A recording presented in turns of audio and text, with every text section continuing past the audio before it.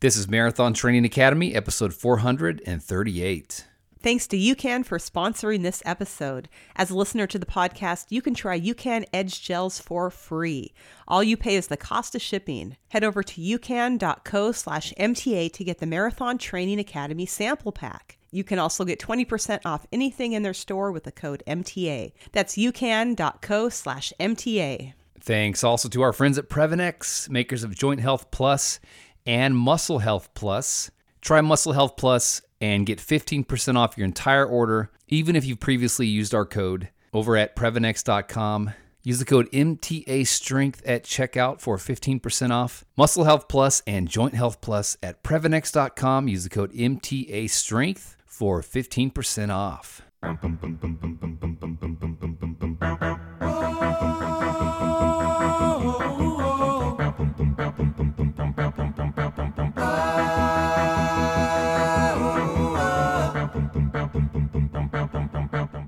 Welcome to the Marathon Training Academy podcast, where we empower and inspire you to run a marathon and change your life. In this episode, we're joined by two of our coaches, Coach Carrie and Coach Jenna, to answer questions sent in from Academy members and listeners about running injuries, ultra marathon training, shakeout runs, super shoes, mileage per week, and more. And just a reminder, as a member of the Academy, you get access to all of our podcast episodes going back to 2010 when we started the show, as well as all of our training plans and our awesome online community. Find out how to join when you visit marathontrainingacademy.com. Well, before we get going here, we'd just like to, of course, mention the shocking news. Kelvin Kiptum, the fastest marathoner, tragically passed away. I'm sure you've heard of this by now. And here's an excerpt from Runner's World. It says Kelvin Kiptum, who set a stunning world record in the marathon last October in Chicago, running 2 hours and 35 seconds, died in a car accident on February 11th in Kenya, according to the Daily Standard. He was 24. His coach, Gervais Hakizimana of Rwanda, age 36, also died in the accident, according to reports. Kiptum was only 23 when he smashed the previous marathon record held by Eliud Kipchoge. He averaged 4:36 per mile for the distance, and he negative split the race, running 1 hour and 48 seconds for the first half and 59:47 for the second. Kiptum seemed made for the marathon. He won his first marathon in 2022 in Valencia, Spain in 2:01:53. He then won the 2022 London Marathon in 2:01:25, coming within 16 seconds of Kipchoge's record before his Chicago performance. He had already announced plans to attempt to break the 2-hour barrier at the Rotterdam Marathon in April of 2024. Kiptum is survived by his wife and his 2 children. Very, very tragic news for the running world. Our hearts go out to his family and everyone in his community. And man, yeah, we lost a great one. That's, definitely a tragedy. Well, we are only a couple weeks away from the Tokyo Marathon. We're excited about going to Tokyo for the very first time. We're running for the charity Room to Read, which is a great honor. And this will be our first race on the calendar in 2024. But there are folks in our community who've already run a marathon this year. So we'd like to give a couple shout outs before we jump into our Q&A. That's right. Congratulations to Charlene on overcoming injury and conquering her first marathon. She trains with Coach Carrie, and she posted this excerpt. She said, "Last Sunday, I ran the Donna Breast Cancer Marathon in Jacksonville, Florida. With a rainy forecast looming, I was nervous. I took Coach Carrie's advice and used BodyClide on every surface of my body. That's good advice. I took no chances. I had my fuel and hydration plan ready to go. With my left shin still giving me a nagging pain, I wanted to be careful, although I was pretty resigned that I would have to take several weeks off after this race. I took each mile as it came and felt good most of the way up to mile 20. At that time, torrential rains came and gusty winds. It seriously seemed like a tropical storm. If it began to lightning, they would stop the race, and I started to get anxious. I stayed strong mentally and kept moving forward, even though it was so different than I imagined. My hamstrings were screaming at me, and I just felt physically tired. The rain and wind would not let up. The last 6.2 miles were the longest miles of my life," she says in all caps, but I made it and finished in 5 hours, 17 minutes, and 43 seconds. I want to thank Coach Carrie for her guidance, Angie and Trevor for their informative and motivational podcast, and all the MTA family for being a constant source of inspiration and encouragement. All right. Well, congrats on overcoming different obstacles that came up during your training, injury, and various things, and making it to the start line and pushing through when the conditions got not very fun to run in. Torrential rains. It's definitely not fun. Gusty winds. Yeah, sounds like she got all of the challenges in her first marathon experience. You got your money's worth out of it. And congrats also to Gareth, who ran the Mesa Marathon in Arizona. He earned a 29-minute PR. He trains with Coach Antonio on our team, and he posted this. He says, Mesa Marathon in the books, my third marathon and a PR by 29 minutes. I couldn't have nailed this one without an awesome training block under the guidance of Coach Antonio. I really enjoyed the process and mixture of sessions throughout the buildup. I leaned on the feeling of those tough ones when the race got heavy at mile 21. The weather wasn't superb, however, the atmosphere and location were spot on. Through the rain and puddles, I kept to the plan we discussed, and I knew at halfway I was rolling okay. The quads were banged up from the early, fast downhill sections, and at mile 23, I really needed to dig deep. But I found something in the tank and kicked it home with a strong last 3 miles to run 3 hours, 30 minutes, and 34 seconds. Nice. This is my first race with a coach formulating a specific and guided plan, and I can absolutely testify to its value. Much thanks to Coach Antonio, and bring on the next PR chase. Love it. Hey, that's great, man. Thanks for sharing that. Coach Antonio, he's going to be at the Tokyo Marathon also. And this episode's all about answering listener questions. So we rounded up some questions from our members and from people on our email list. And we plan on having 2 parts. So this is part 1 because we got a lot of questions. So we are going to be joined by Carrie and Jenna. Coach Carrie Marlowe is a certified running coach, of course, and she's also a personal trainer, corrective exercise specialist, fitness nutrition specialist, and she's coached runners from first-timers all the way to Boston qualifiers. Coach Jenna Ziegler is also a certified running coach and marathoner herself. In addition to that, she is a doctor of physical therapy, so we wanted to make sure we had some injury questions ready for her. She is passionate about helping injured runners get back to doing what they love. Here is our Ask the Coach Q&A, part 1. Well on my way, well on my way, well on my way. Now that I'm well on my way, well on my way, well on my way, well on my way. All right, we're on the podcast now with Coach Carrie and Coach Jenna. Ladies, welcome to the MTA podcast. It's great to have you. We like to start with maybe a short, introduction. Tell us about yourself. Where do you live and what got you interested in being a running coach? Carrie, let's start with you.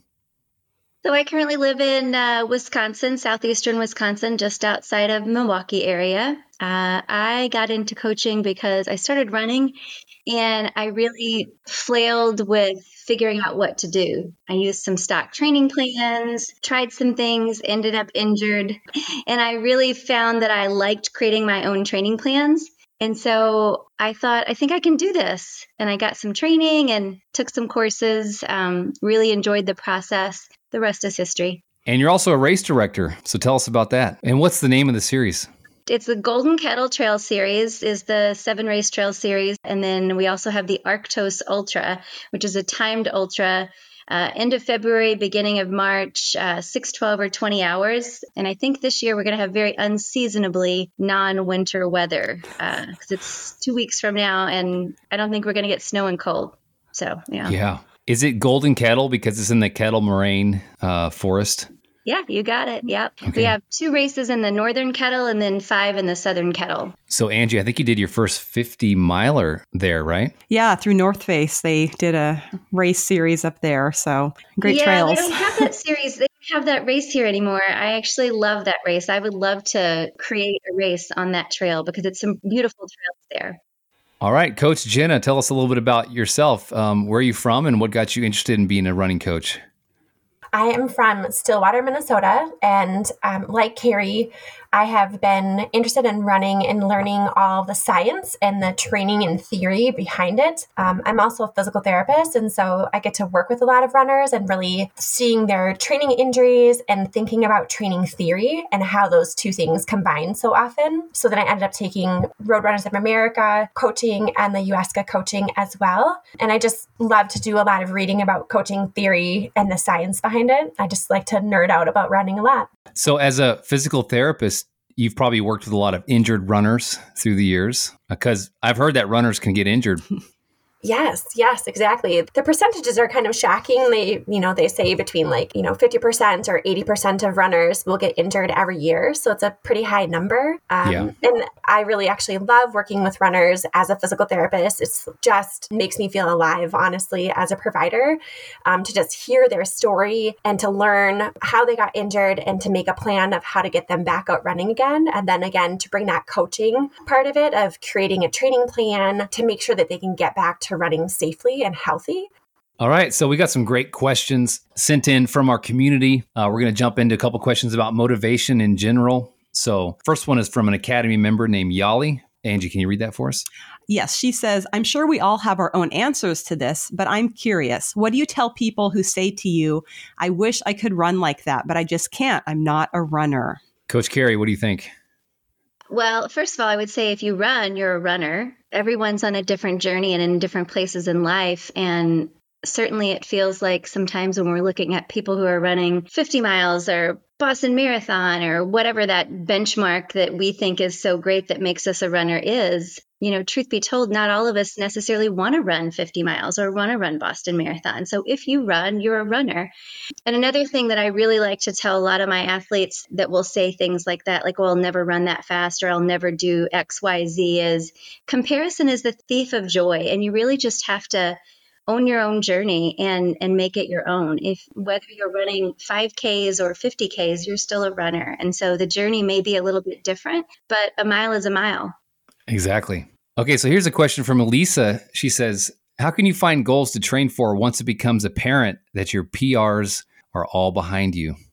So that's all we know about Lisa. We don't know why she says her PRs are behind her, but I think this is a good question. Maybe for some runners who ran a faster marathon when they were younger, now they're maybe an hour or so slower than they were back then. How do you keep yourself motivated? Angie, do you have any thoughts on this one? Well, I think maybe if you could look at it this way, like if you take your time out of the equation, how does that make you feel? Like, what does that open up for you? I think sometimes time goals we can put a lot of pressure on ourselves. So maybe it will actually give you, Lisa, more joy to not even think about time and think like, do I want to explore trails? Do I want to try races at different distances? Do I want to travel to do races? Like, what kind of excites her taking time off the table? Because it's simply just one metric and not everyone is motivated by time. And a lot of times you're going to meet the best people, maybe like at the back of the pack. They're having more fun back there. And it certainly can take some stress out of the equation. So, it's going to be different for every person, but kind of think about all the possibilities. I think there are a lot more possibilities than there are limitations. Yeah, you are probably more mentally tough being older now. If you're older, you have a mental advantage perhaps over your younger self. So that's a good time maybe to get into ultra running because you have that mental toughness and it's not all about speed or fast turnover or fast mile, just about smart training and hanging in there and eating, right? It's like a big eating contest. We're going to talk about ultra training as well. But first, let's talk about running injuries. Angie, can you read the first one? This first one comes from Meenakshi, and she says, how should you deal with compartment syndrome? And I think, Jenna, we'll throw this one over to you because you probably have the most expertise. Yeah, first of all, what is that? Right. So compartment syndrome is when there's a buildup of blood and pressure within a compartment of a muscle. So the anatomy of it is when you're looking at a muscle or several muscles near each other, they have a fascia system around them that kind of creates a little baggie. And in the lower leg, there are actually 4 different compartments. There's one on the front of your shin. There's one to the side of your shin.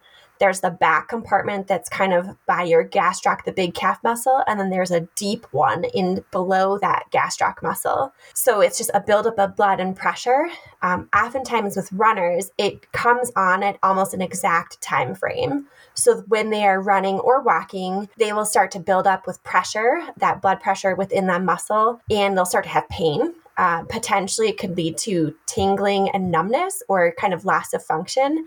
And that's when it gets really concerning. So it's not a very common injury for runners to have. It's important to have a medical diagnosis of this. That's especially important because they do take a pressure of the muscles. They put a little sheath inside the muscle and actually measure the pressure. But things that could look like this could be low back pain from spinal stenosis, which comes on at about a same time frame. So it might start pain in your leg at that same 10 to 15 minutes, or even vascular issues. So reaching out to your medical doctor to get that confirmed compartment syndrome diagnosis with that pressures within the tissue. And for runners, the conservative path, it's usually as long as the symptoms are not severe, where they're not having numbness, tingling, those severe kind of nerve type injuries, then they tend to recommend walking at that onset of pain or even stopping.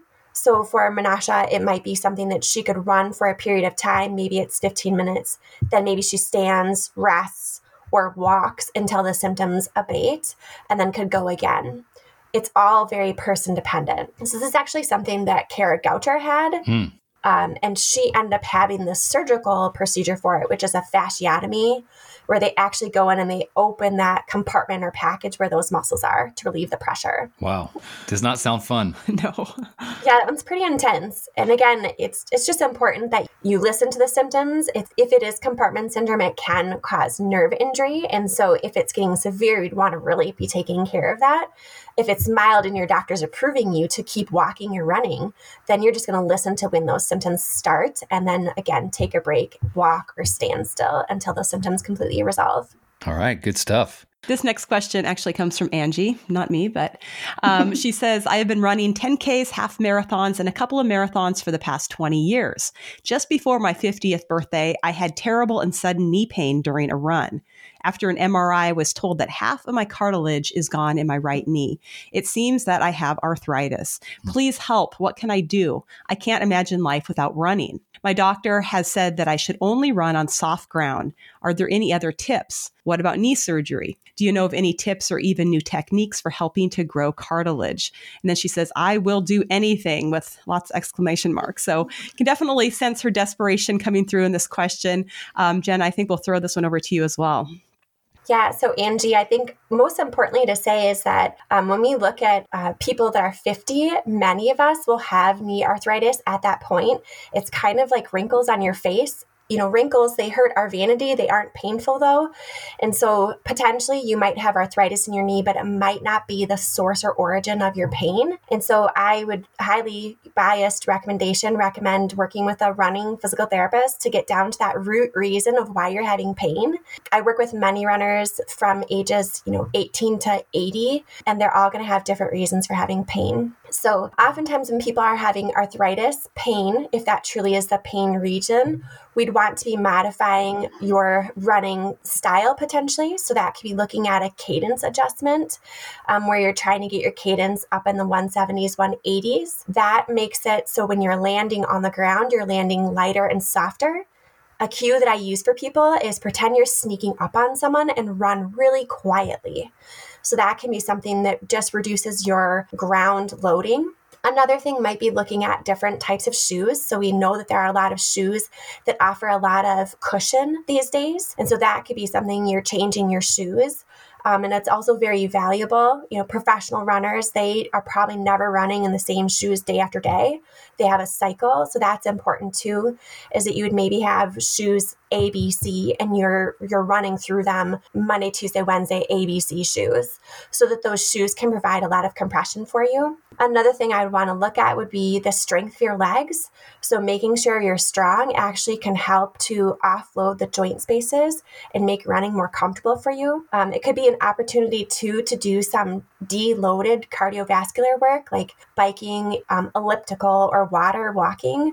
Those are all really valuable and add a lot of cardiovascular benefit to you and can still allow you to run and even potentially reach goals in your running for PRs. And then, making sure that you're following a training plan that's being respectful of your pain and making sure you're kind of taking note of when that pain's starting and trying to modify your training potentially around that. Something that you said, that middle age seems to be a point in time when this tends to pop up for many people. And I've just been reading lately about, the whole perimenopause period, menopause, that decreases in estrogen in the body can have huge ramifications for joints, tendons, I'm guessing cartilage as well. Is that something that you see happening with your patients sometimes? Yes. So something I learned not that long ago was that we have estrogen receptors all over our body, and potentially, yes, our tendons, ligaments, bones, joints have estrogen receptors. So when that is changing in our body is reacting differently. And that may be a reason why women in their middle or perimenopause ages develop things like tendinopathy or tendonitis or joint pain. And again, it's not that they have to stop running. It's that we maybe need to modify that. Another good point is she kind of asked, like, what can she do for the knee osteoarthritis? If she saw PT and they really confirmed that that was the pain generator, there is some good research potentially about doing platelet-rich plasma or PRP injections into that site. And you just go to a doctor that can provide that, and that potentially can increase that cartilage growth or restore some of that cartilage growth. That's a great opportunity before trying to do a joint replacement. Coach Carey, have you ever dealt with injury? I laugh. Yes. Many over the years. I actually had PRP last year on my hip and high hamstring. I kind of have chronic high hamstring issues, and I feel like it did help. More recently, I detached my meniscus from the root. So on the road to recovery from that. But yeah, I've had Morton's neuroma. You're going to scare people away from running. A lot of those were early on in my running journey when I ran too much and too fast. And I just didn't I loved running so much that I wanted to run every day. And a lot of it is overtraining issues. And I'm sure Jenna can probably tell you a lot of the injuries that runners have are overtraining. We just do too much. And so I've had a lot of those. Plantar fasciitis, pretty typical. It's either, I think, and maybe Jenna can back me up, it's either overtraining or it's imbalances where we're not cross-training, we're not doing our strength training, we're not giving our body time to recover. So yeah, I've had a few. I think it's good to point out, though, that even if you're not a runner, as you age, you are going to get injured. We know people who step off the curb wrong and get injured or slip on the ice. And, I know plenty of people who, in their mid 40s who have had knee replacements and they're not runners. And so it's like, Right. We tend to think, oh, running is so, that's why running gets a bad rap for being so injury prone. But if you just look at life is a very injury prone business. Yeah, for sure.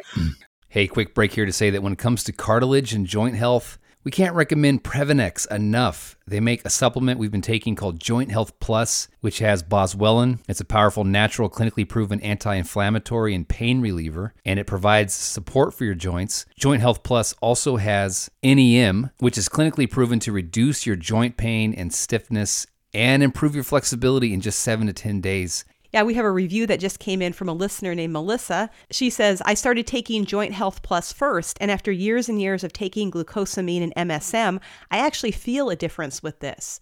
I'm now using the Muscle Health supplement, and it seems to help me recover faster. Being new to this type of supplement, I'm looking forward to seeing how it helps with strength training. So Melissa is referring to their new product called Muscle Health Plus, and it's something that we've been taking as well. It's designed to fuel your muscle health by decreasing muscle breakdown, increasing lean muscle mass, boosting protein synthesis, enhancing strength, and more.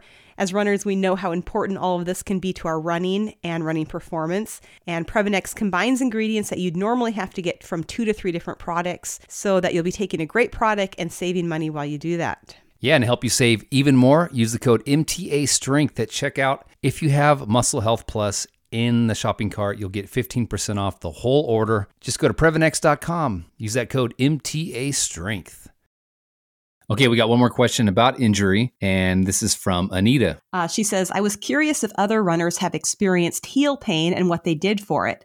I've had to stop while I figure this out. This has been tough for me both physically and mentally. Heel pain. Let's talk about it. Yeah, I think that's a really common issue with runners often. And it can be that it is like plantar fasciitis and that it's painful. Those first steps in the morning, those are kind of the classic signs of it. It can also be something we'd want to rule out or look at would be making sure that it's not a calcaneal stress fracture or a bone. And those two are going to look a little bit differently. So plantar fasciitis is definitely going to be painful those first steps in the morning, or if you've been sitting in a meeting at work for a while, then you go to stand, it gets cold, and then when you start to move, it gets painful again. whereas a stress fracture is going to be painful even when you're not on it, and especially potentially at night. So those are kind of two different presentations. With the heel pain, oftentimes we're recommending that people use a night splint. And what that does is just provides tension on that calf muscle so that it remains flexible. A lot of us, when we're sleeping, we kind of unknowingly point our toes, and then our calf muscles can get really tight. And so then we go to stand on the ground the first thing in the morning, those calf muscles are really tight, and it puts a lot of pressure onto that part where it inserts on the heel. Then other things we want to look at is kind of like toe yoga or foot strengthening. So gripping tennis balls, gripping marbles, trying to do some arch strengthening is really good. And then also just even calf raises and really focusing to make your calf muscle really strong, especially on a single leg, because that's what we're doing when we're running is we're on one leg. Yeah. Carrie, you alluded to dealing with heel pain. What did you do when you were trying to treat yours? It's kind of one of those stubborn things, and I tried a number of things. Dry needling was one of the things that worked really well for me. I did use a night splint, and then also just not going barefoot was probably the biggest things. But more than anything, like Jenna said, making sure that your calves are strong, because a lot of times that's where it's coming from. All right, we're going to switch gears here a little bit, talk about training more generally. Here's a question about miles per week. All right, this comes from Kirsten. She says, how many miles a week makes for a successful marathon? My goal is to not be injured after this race like I was after my first marathon, when I think that I was not putting enough miles in. So it sounds like she's done at least one marathon. Coach Carrie, any thoughts about that? Yeah, it's hard to say without knowing.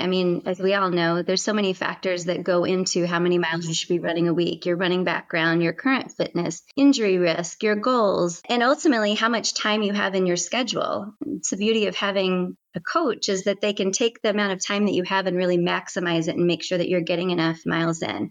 I would say if someone hard pressed me and asked me for a number, I'd say beginners are probably going to average anywhere from 25 to 35-ish miles a week. And generally, most of my athletes are probably at 35 to 50. And that's a wide range. But again, it really depends on how much time you have. Can you train on running 3 days a week? Absolutely. Should you? Maybe not. But I don't know that there's a hard and fast number. It really just depends on all of those factors that I mentioned. And again, the beauty of having a coach that can design a plan that's just for you. So Angie, I know a lot of people, when they check out our beginner training plans, sometimes they're shocked that there's not more miles, but it is possible to have success, because the question is what makes for a successful marathon. It's possible to have success on a lower mileage plan, especially if you're a beginner.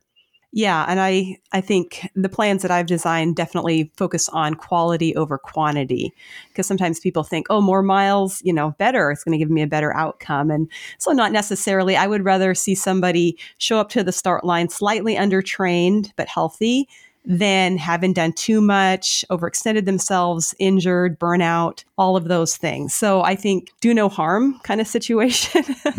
But definitely I would fall on the side of getting a plan that is tailored for you, because there are so many factors, like Carrie said so well. And it's just going to depend on even the amount of stress that you have in your life, because training can be a stress and your body doesn't really differentiate between physical stress, emotional, mental, spiritual, like it all works together. So yeah. Well, we know runners are ambitious and they want to add miles rather than take some away, unlike me. You mentioned toe yoga. That sounded good to me, because I could sit in my chair and just move my toes and count that as a workout. Yeah.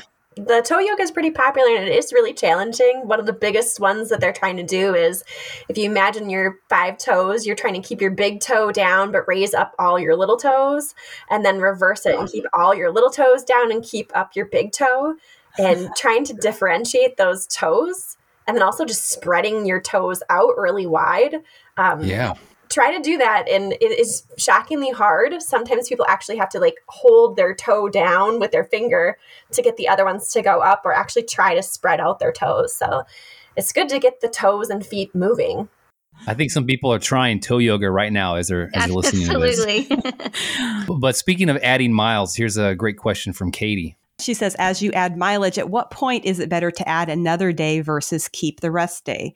She says, for example, 40 miles with 5 days of running is feasible, but not 60 miles. And for folks who do a 10-day rotation rather than a 7-day rotation, how does that work? Are you able to keep long runs on the weekend? Then she says, when it comes to speed work, I think it injures me before volume does. What is the minimum that I could do and still get some benefit? Alternatively, at what point does speed work have a diminishing return on race pace? So lots of questions. Yeah, so many questions, Katie. It's good. That's how you get answers. All right, who wants to jump in and unpack some of that? Carrie, I know you want to. I can try to tackle some of it. Okay. I'm a fan of the rest day. I would say that everybody needs a rest day or two. So again, when I design my plans for my clients, I'm always going to try to get the most bang for their buck when, as far as their time goes. And most people don't need to be running 60 miles a week, depending on what their goals are. So, getting 40 miles a week for most people is more than enough. So as far as the time and building volume, I'm going to say take the rest day and then try to build volume in other places. Maybe your weekday runs are 5 or 10 minutes longer or whatever that might be. There's other ways to build volume than adding a day. I want to respect those rest days, and most people need 1 or even 2 days of no activity or less activity. As far as speed work and diminishing returns, not everybody needs speed work. I like to do speed work. It's fun, but depending on how you do it, if you go out and you just try to run as fast as you can straight out of the gate, you may get injured. So it's just like anything else. It's a progressive build. You're going to build the amount of time that you're doing. You're going to build your pace, all of those things carefully and safely so that you're not going to get injured. And again, working with a coach can help you do that. So you're not just out there trying to run, 6-minute miles or whatever that might be, when that's not a pace that you can achieve. So what was the other question? Sorry, there's a lot of questions there. Yeah, she was referring to a 10-day rotation. So for some people, instead of looking at it a 7-day week for their training, it can be stretched out to 10 days. So basically you do one long run typically in 10 days instead of every 7 days. So, the 7-day week is kind of arbitrary when it comes to training plans. It's not necessarily something that everyone needs to stick to. And she was wondering, are you able to keep long runs on the weekend? I think if the purpose of a 10-day rotation is having a long run every 10 days versus having a long run every 7 days. So probably, the simple answer is no. Again, working with a coach can kind of help you fit those pieces together and make the most of your time. I was kind of thinking, I was reading this question, is that I think when people get into trouble is sometimes they try to increase their volume and ramp up their speed work or start speed work for the first time. And, maybe they're not thinking these 2 factors are going to be increasing the stress on my body. But, sometimes I don't think people realize that it does take some time for our bodies to adapt in a healthy way. And so it may not necessarily be the speed work. It could be just a lot of other factors surrounding it. Jenna, what are your thoughts? I think Carrie hit the nail on the head when you talked about the speed work and the introduction of it. And I think that a lot of times people will go out too hot and they are trying to do that top end, max sprinting speed. Potentially they're trying to hold that max sprinting speed for much too long than we really should be, rather than a ramp up max speed and come back down over a course of 30 seconds. And then just really realizing too that speed work can be, moving from your easy 12-minute pace on your long run and moving into your marathon pace at 9 minutes for an 800 or 1 mile and then coming back. That your speed work doesn't always have to look like top end speed. It can just be moving from one speed to another. And again, really specifically, when you're trying to do your speed work, kind of understanding when you're doing a max speed, that should be a really short window of time. The longer the time you're going to be working at that high speed, it should be slower. So again, maybe you're doing mile repeats at your marathon pace during an easy run, but just trying not to shoot for that top end speed. All right, good stuff. So here's a question about shakeout runs. James wants to know, should I do shakeout runs or rest before a race? So I'm assuming this is the day before. A lot of people like to do a shakeout run. A lot of running groups and running clubs will go to a marathon and then, hey, we're going to have a shakeout run the day before. Everyone gets together. What are your thoughts, ladies, on shakeout runs before race day versus just taking a rest day? Yeah, I think doing a shakeout run can be really good. I think that if you're going to jump in with a group, just maybe making sure that you're not going out at your marathon or your goal pace. You want to be kind of being in conservative there. It's just supposed to be, maybe 2 miles, shaking out those legs, loosening them up a little bit, maybe doing 1 or 2 strides, but nothing serious. I think there's good support that does keep your neurological system, your muscles like primed and ready to go for that next day, and shake off like jet lag or any travel fatigue in those legs too. Yeah, I think that's a great point. If you're going to go to a shakeout run, don't try to keep up with someone who's faster than you. It should feel super easy for the most part. And I think also take into consideration whether you'll be going to the expo that day, because sometimes people can spend a good several hours on their feet wandering around expo. It's usually concrete floors and just walking around here and there. And you can end up putting several miles on your legs the day before a marathon, especially. And that cumulative fatigue may not be the most conducive to running a PR or feeling your best on race day. So maybe you have to choose one or the other, shakeout run or walking around a bunch, or try to come to some happy medium. Do any of you like to do a shakeout run after the marathon the next day? No. Shake out the soreness. I like to get out and walk if I can. I don't know about run so much. And I guess it depends on if I've raced it or if I've just run it. But I do like to walk and stretch my legs the day after. Yeah, walking or maybe cycling or biking or even getting in the pool. Running hasn't ever gone very well for me the day or two after a marathon. It's usually for a psychological reason if a person is running the day after a marathon. So keep it easy. Really? Can you unpack that? What are you talking about? I think sometimes, running, obviously, a lot of us do it for our mental health, for endorphins. And sometimes I know I have fallen into this before, kind of start to rely on that good feeling that running produces. And there can become kind of a tightening of your habits. As a type A person, I'm going to run every day and more is better kind of situation. And so sometimes you can find yourself doing something that is probably not the best for your overall health, just because you're I'm a person who runs every day. And, if I go without a daily run, what will my mental health be like? So there are a lot of factors that go into it. But. Yeah. Agreed. Gotcha. All right. Good insight. Let's talk about ultra training. Got some questions here. This one's from Rudy. I got to meet him last year in Belgium. He's quite a runner. He says, I have my first 24-hour run. It's on a 2.4 kilometer loop. That sounds fun. He's going to go around a loop for 24 hours. I know a lot of you guys have done that out there listening. Mad respect. He says, I don't know what strategy to use yet.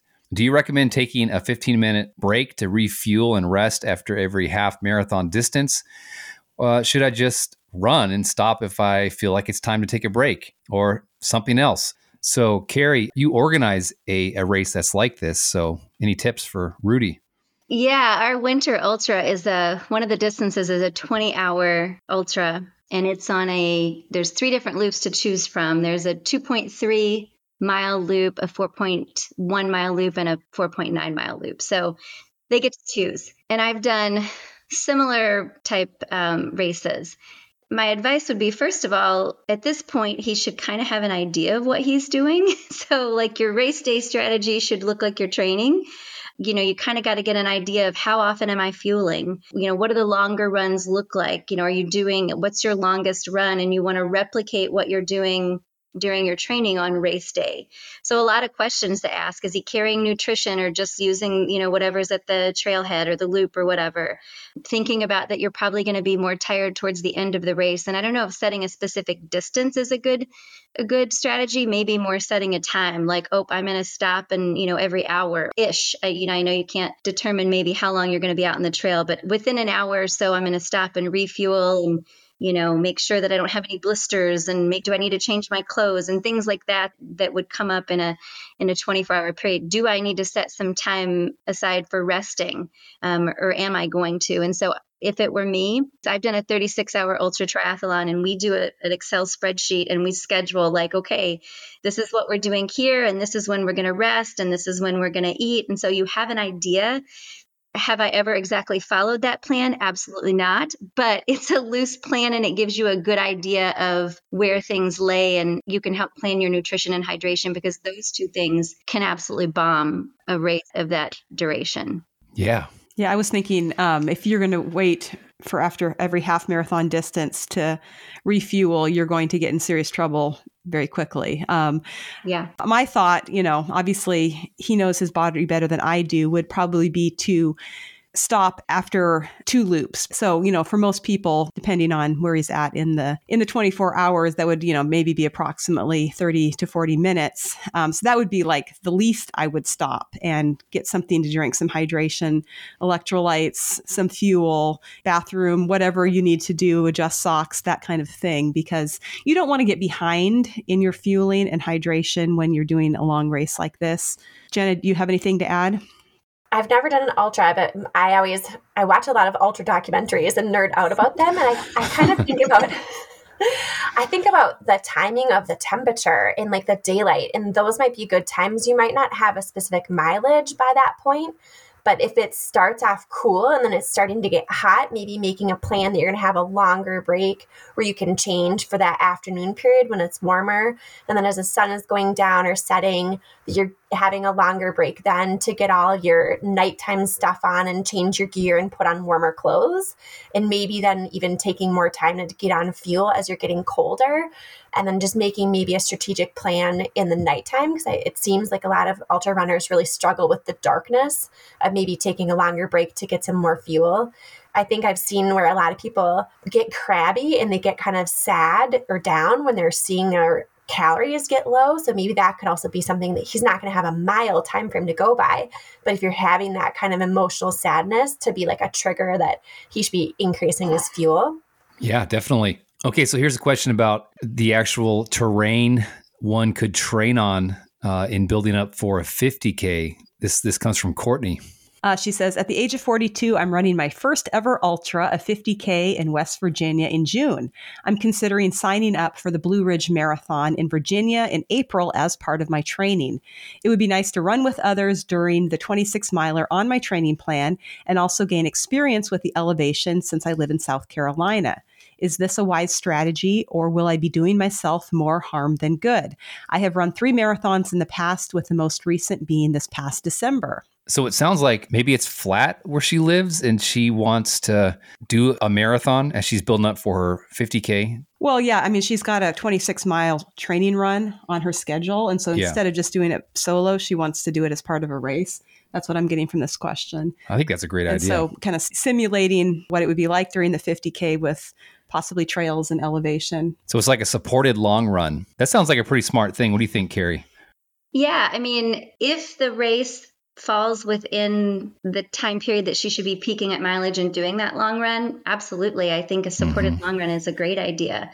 And I would say too, if she were my client, are you okay not racing this? So you got to go and be able to use it as a training run and resist the urge to like race it. Because, when you get up to that start line, most of us get a little ahead of ourselves. And sometimes we let things progress to where they maybe shouldn't. So if she can use it as a training run, I say absolutely. It's a great opportunity to have support on your long run and to complete another marathon. It's a win-win.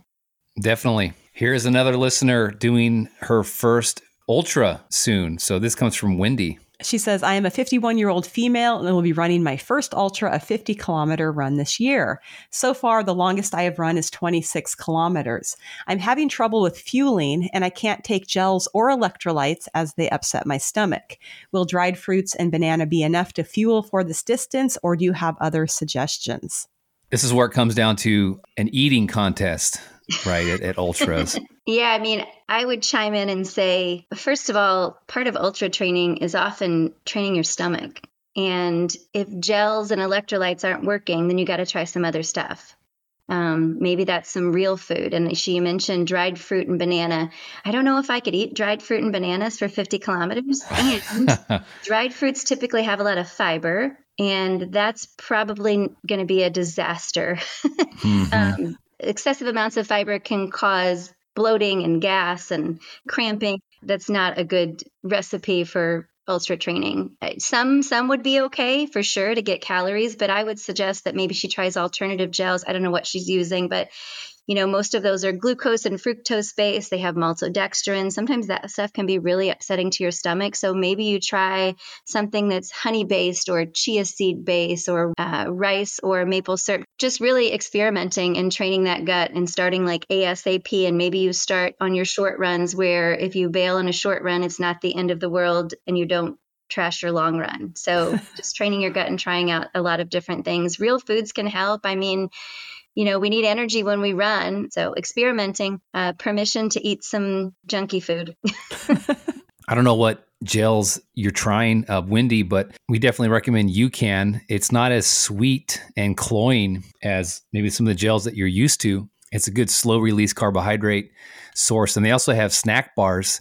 So if you want something solid, but you also want that super starch or what they call that Live Steady formula, which is their patented, slow release carbohydrate, the snack bars come in different flavors and they're amazing as well. And then I always like when I do long runs on the trail and when I did my 50K, I did take some something with salt, like some pretzels or potato chips. Oh, they were so good. I thought you were going to say Pop-Tarts. Oh, I did that too. Yeah, just to kind of like treat myself. I never eat Pop-Tarts, but they tasted so good after like mile 20 or 25. Or like Stroop waffles. There's a lot of like kind of interesting different fueling options that get away from the gels, because I agree. I had to stop using traditional gels because they upset my stomach too. So I think it can lead you to a really good place of, knowing there's a lot of food options out there. So yeah, keep a log of what you're trying and the results. Yes.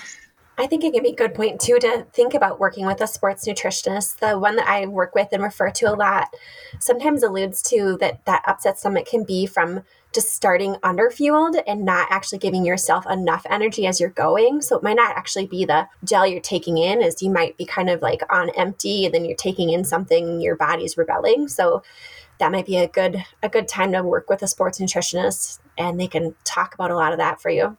Can you imagine doing 50K and just eating dried apricots? You have to stop at every bathroom available. In that last marathon, I didn't have a rotation of flavors in my energy, and it was the worst decision ever. The flavor yuck or the flavor fatigue was real. For sure. Yeah. Even just that sweet fatigue, like you were talking about, Trevor. Sometimes you just need something savory to break it up. Pickle juice, pretzels, potato chips, whatever. Okay, I got one more quick story. So back in the day, we had Stephanie Howe Violet on the podcast. She won the Western States Endurance Run, and we were talking to her about her fueling, and she said she ate 90 gels, and that was it, like Mountain Dew and gel. Like she had such a high tolerance for something sweet. Oh my gosh. Can you imagine that for like 24 hours? No. I like sweet stuff, but my teeth are aching just thinking about it. You need those little toothbrush wisps that Courtney Dauwalter uses. Exactly. Yeah, that's right. Okay, quick break. You just heard me mention UCAN. We love these people. I mean, UCAN is the bomb. The proprietary secret ingredient is something that they call Live Steady. It's a low glycemic carbohydrate that breaks down slowly, which means it delivers long-lasting energy without that spike and crash that a sugar-based gel will give you. I enjoy having stable blood sugar levels, especially when I am out there running. And, I had problems with traditional gels, and that's why we switched to UCAN. And I've used them for, everything from half marathons to ultras. And UCAN has come through time and time again. Trevor, you mentioned the energy bars. They have several flavors: chocolate almond butter, salted peanut butter fudge, and they've got a cherry berry flavor as well. So if you want to change it up and eat something solid during your race, these can be a great option. Yeah, you can actually get 20% off the bars or anything on the UCAN site with our code MTA. And if you've never been a customer and you want to try out UCAN for the very first time, you can get a sample pack. It's called the Marathon Training Academy Sample Pack. You can try the Edge gels for free. Just pay shipping over at ucan.co/MTA. Look for that sample pack, or if you're going to reorder, use our code for 20% off, ucan.co/MTA. Okay, we got some questions now about shoes and feet. This one is about Morton's Neuroma. Sheila asks, can you run a marathon if you have a neuroma, Morton's neuroma? If so, are low drop shoes the best option with this condition? So I have no idea. Jenna, what do you think? Yeah, so I personally struggled with Morton aroma issues with my last marathon. And I really found that low drop shoes tend to have the wider toe box version. But you also have to get used to that low drop. So if you're used to a shoe that's like a 10 millimeter drop, you can always look at those shoes are almost always offered in a wide, which gives you more flexibility in the forefoot. So with the Morton's No Roma, we really just want space in between those toes and allowing room to spread out. It can be even overnight when you're sleeping, like sleeping with those little pedicure spacers between your toes, or the yoga toe can be really nice, a good option. But so minimalist shoes always often come with that wide toe box. But again, if you're not used to that minimal profile, you want to be careful going into that low drop because that could be a really big change. All right. This one's from Emma. She's an Academy member. She says, I've always trained and raced in the same pair of shoes. Should I have a separate pair for racing and speed work and a separate pair for easy days? I'm curious to hear the coach's thoughts. So shoe rotation, we've already mentioned this, but how important is that, Coach Carey? If you ask my husband, I have way too many shoes. And I don't think that you necessarily need a separate pair for speed work or long runs. I think, as we mentioned before, it's just important to rotate them, to give them time. Because when we run, especially our long runs, that padding inside your shoe is compressing. And you think about it, if you do a long run, you're running 2 or 3 hours, then you get up the next day or the day after and you run in them. They probably haven't had time to come back and kind of spring back. So I like to have shoes on rotation, again, ABC or however you want to label them, so that they have time to bounce back. And I feel like they last a little longer. So I think it's less important speed work versus long runs and more just that you have a couple of pair in the rotation to give them time to give you the most support. Do you try to keep up with how many miles are on each pair? Sometimes, knowing that there's a margin of error, because I do have probably 3 or 4, maybe even 5 different pairs in the rotation, depending on if I'm running trail or road. I miss sometimes, but generally, yes. All right, Jenna and Angie, how many pairs do you have in rotation right now? That's a very personal question. I have 4. I live with you. I can just go look. I know, you can go count. Well, it's hard because sometimes we have to test shoes. I guess I have 2 different pairs of trail shoes and like some really minimal ones that I just wear for the treadmill. And then probably like 3 other pairs that I rotate for road running. So I don't know how many is that? 6. But I do keep track of my mileage very religiously on them because I do tend to notice, for me, not everyone is not like this, but I do notice that once they get over 350 miles on them, that I notice that I start to have a higher chance of, I'm going to call it niggles or injury crop up. I'm like, why are my legs feel so flat, so dead? So for me, I just keep track of that. And, I think it's also really important that you don't let a pair of shoes get too many miles on them, especially if they're your one and only shoes. And then you get to race day. I've had lots of people ask me like, the race is in a week, and my shoes have 600 miles on them. Should I buy a new pair or should I run in my old shoes? And it's kind of like, don't put yourself in that situation. Like, always be adding a new pair into the rotation when your other shoes are in a medium wear range. At least that's my my take on it. Okay, here's a question from Tony, who's been on the podcast before. He's a sub 3-hour marathoner. He wants to know about plated shoes, super shoes. He said, how often should one run in super shoes? Example, save them basically for a tune-up race and race day, use them for speed work once a week, use them for long runs, or go nuts and use them all the time. Is there any research on performance gains, recovery times versus injury risk with super shoes? I think there's not enough research to say that you should wear them all the time or that would be an injury risk. I do hear from people from more anecdotal experience that they do feel that their legs just feel not as trashed when they're doing some longer runs in some of the plated or the fast shoes. And then there is only very low level research about plated shoes causing injury risk. So that was actually just in like a couple of people, for example.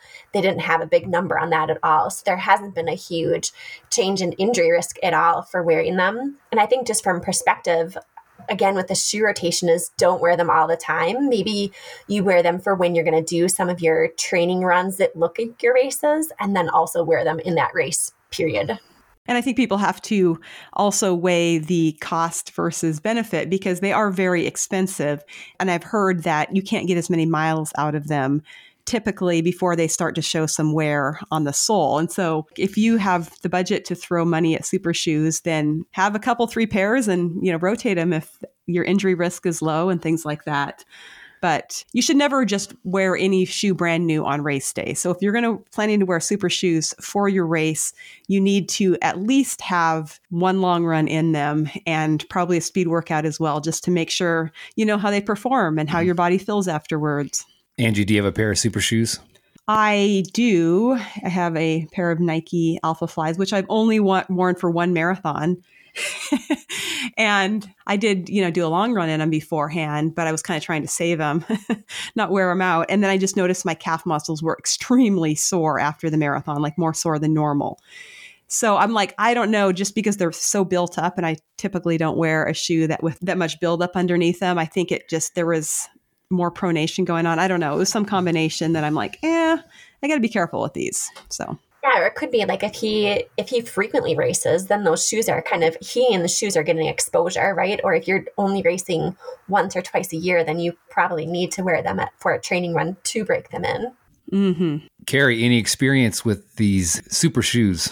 I do not have any super shoes. I do have a couple of athletes that wear them, and my advice is always ease into them. I mean, just like any new shoe that's different style or whatever, you want to ease into it. So don't just take them out for a 20-mile long run because, as Angie said, you may have sore calves, you may cause some niggles somewhere. So yeah, I just say ease into them. And then again, if you're going to race in them, you want to get a few runs in them to practice and see how your body reacts. Okay, here's one final question. Another very practical question. This comes from Eddie, who says he's been a listener to the podcast since episode 2. Wow. Which is like 14 years ago. Way to go, Eddie. He says, are there any online sites that you use to look up your past races? And what are some favorite sites to find upcoming events? I really like, it's called Athlinks, ATHLINKS. And you go in and you type in your name, and it has any race that's been like publicized on the internet, and then you claim them and you add them to your profile. I like that one. I mean, we can always use our smartwatch or Strava or something like that, but that pulls them all in. So if you changed watches or maybe you didn't have Strava, it pulls things in from like way back. So that I like for tracking my races. And then I really like to look up races on runningintheusa.com. That's my favorite.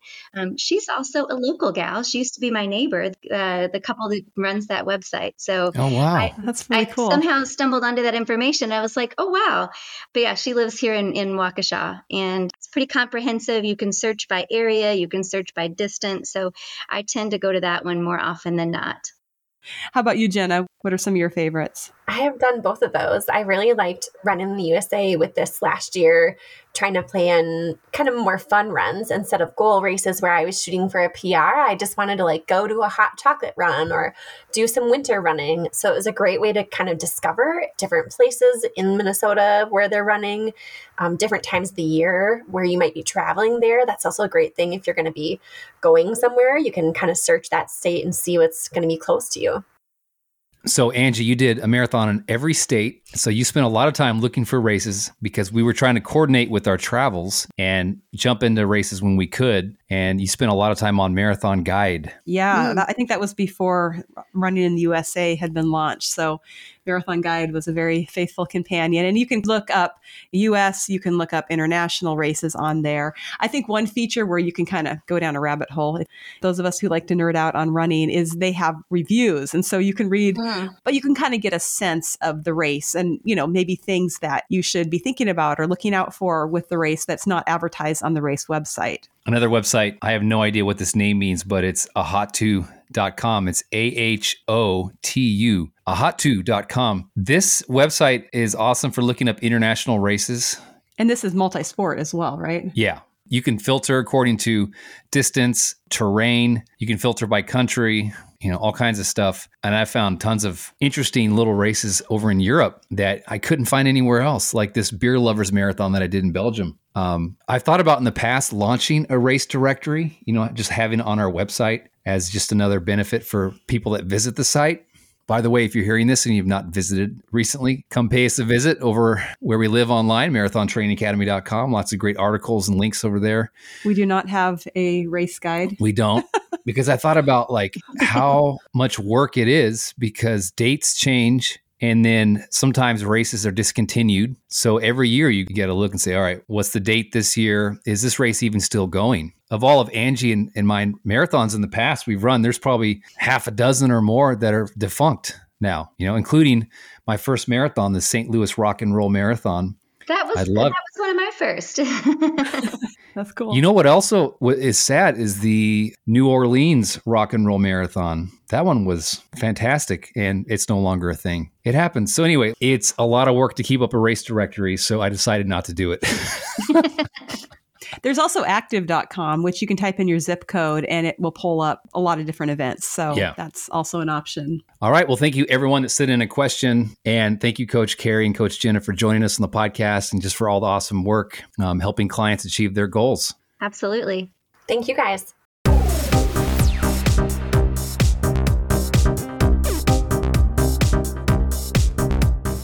All right. Hope you enjoyed that Ask the Coach Q&A. That is part one, because we have a ton more questions and we have other coaches on the team that we want to bring on. Each coach has their own area of expertise. I mean, all of them know how to structure training plans. They're all marathoners themselves. But then it's interesting too how each has kind of their specialized area of knowledge. That's right. Like Coach Jenna, who is a doctor of physical therapy, we have the opportunity to help runners who want to return to running after an injury, or maybe if you're currently injured and you feel like you're just hitting the wall and not making progress like you want to. She would be an awesome coach to work with. Yeah, definitely. We're here to help you no matter what you're trying to do in your long distance running. We got a coach who has done what you want to do and who can guide you. Go over to our website to learn more, marathontrainingacademy.com/coaching. And that brings us to the end of this episode. We're so happy to be on this running journey with you. Thanks for listening to the podcast, and hit subscribe if you haven't officially subscribed. Keep an eye out for part 2 of Ask the Coach Q&A. And hey, if you're going to be at the Tokyo Marathon, let us know. There's still time. We have a meetup planned, so shoot us an email. Until next time, remember, you have what it takes to run a marathon and change your life. Well on my way.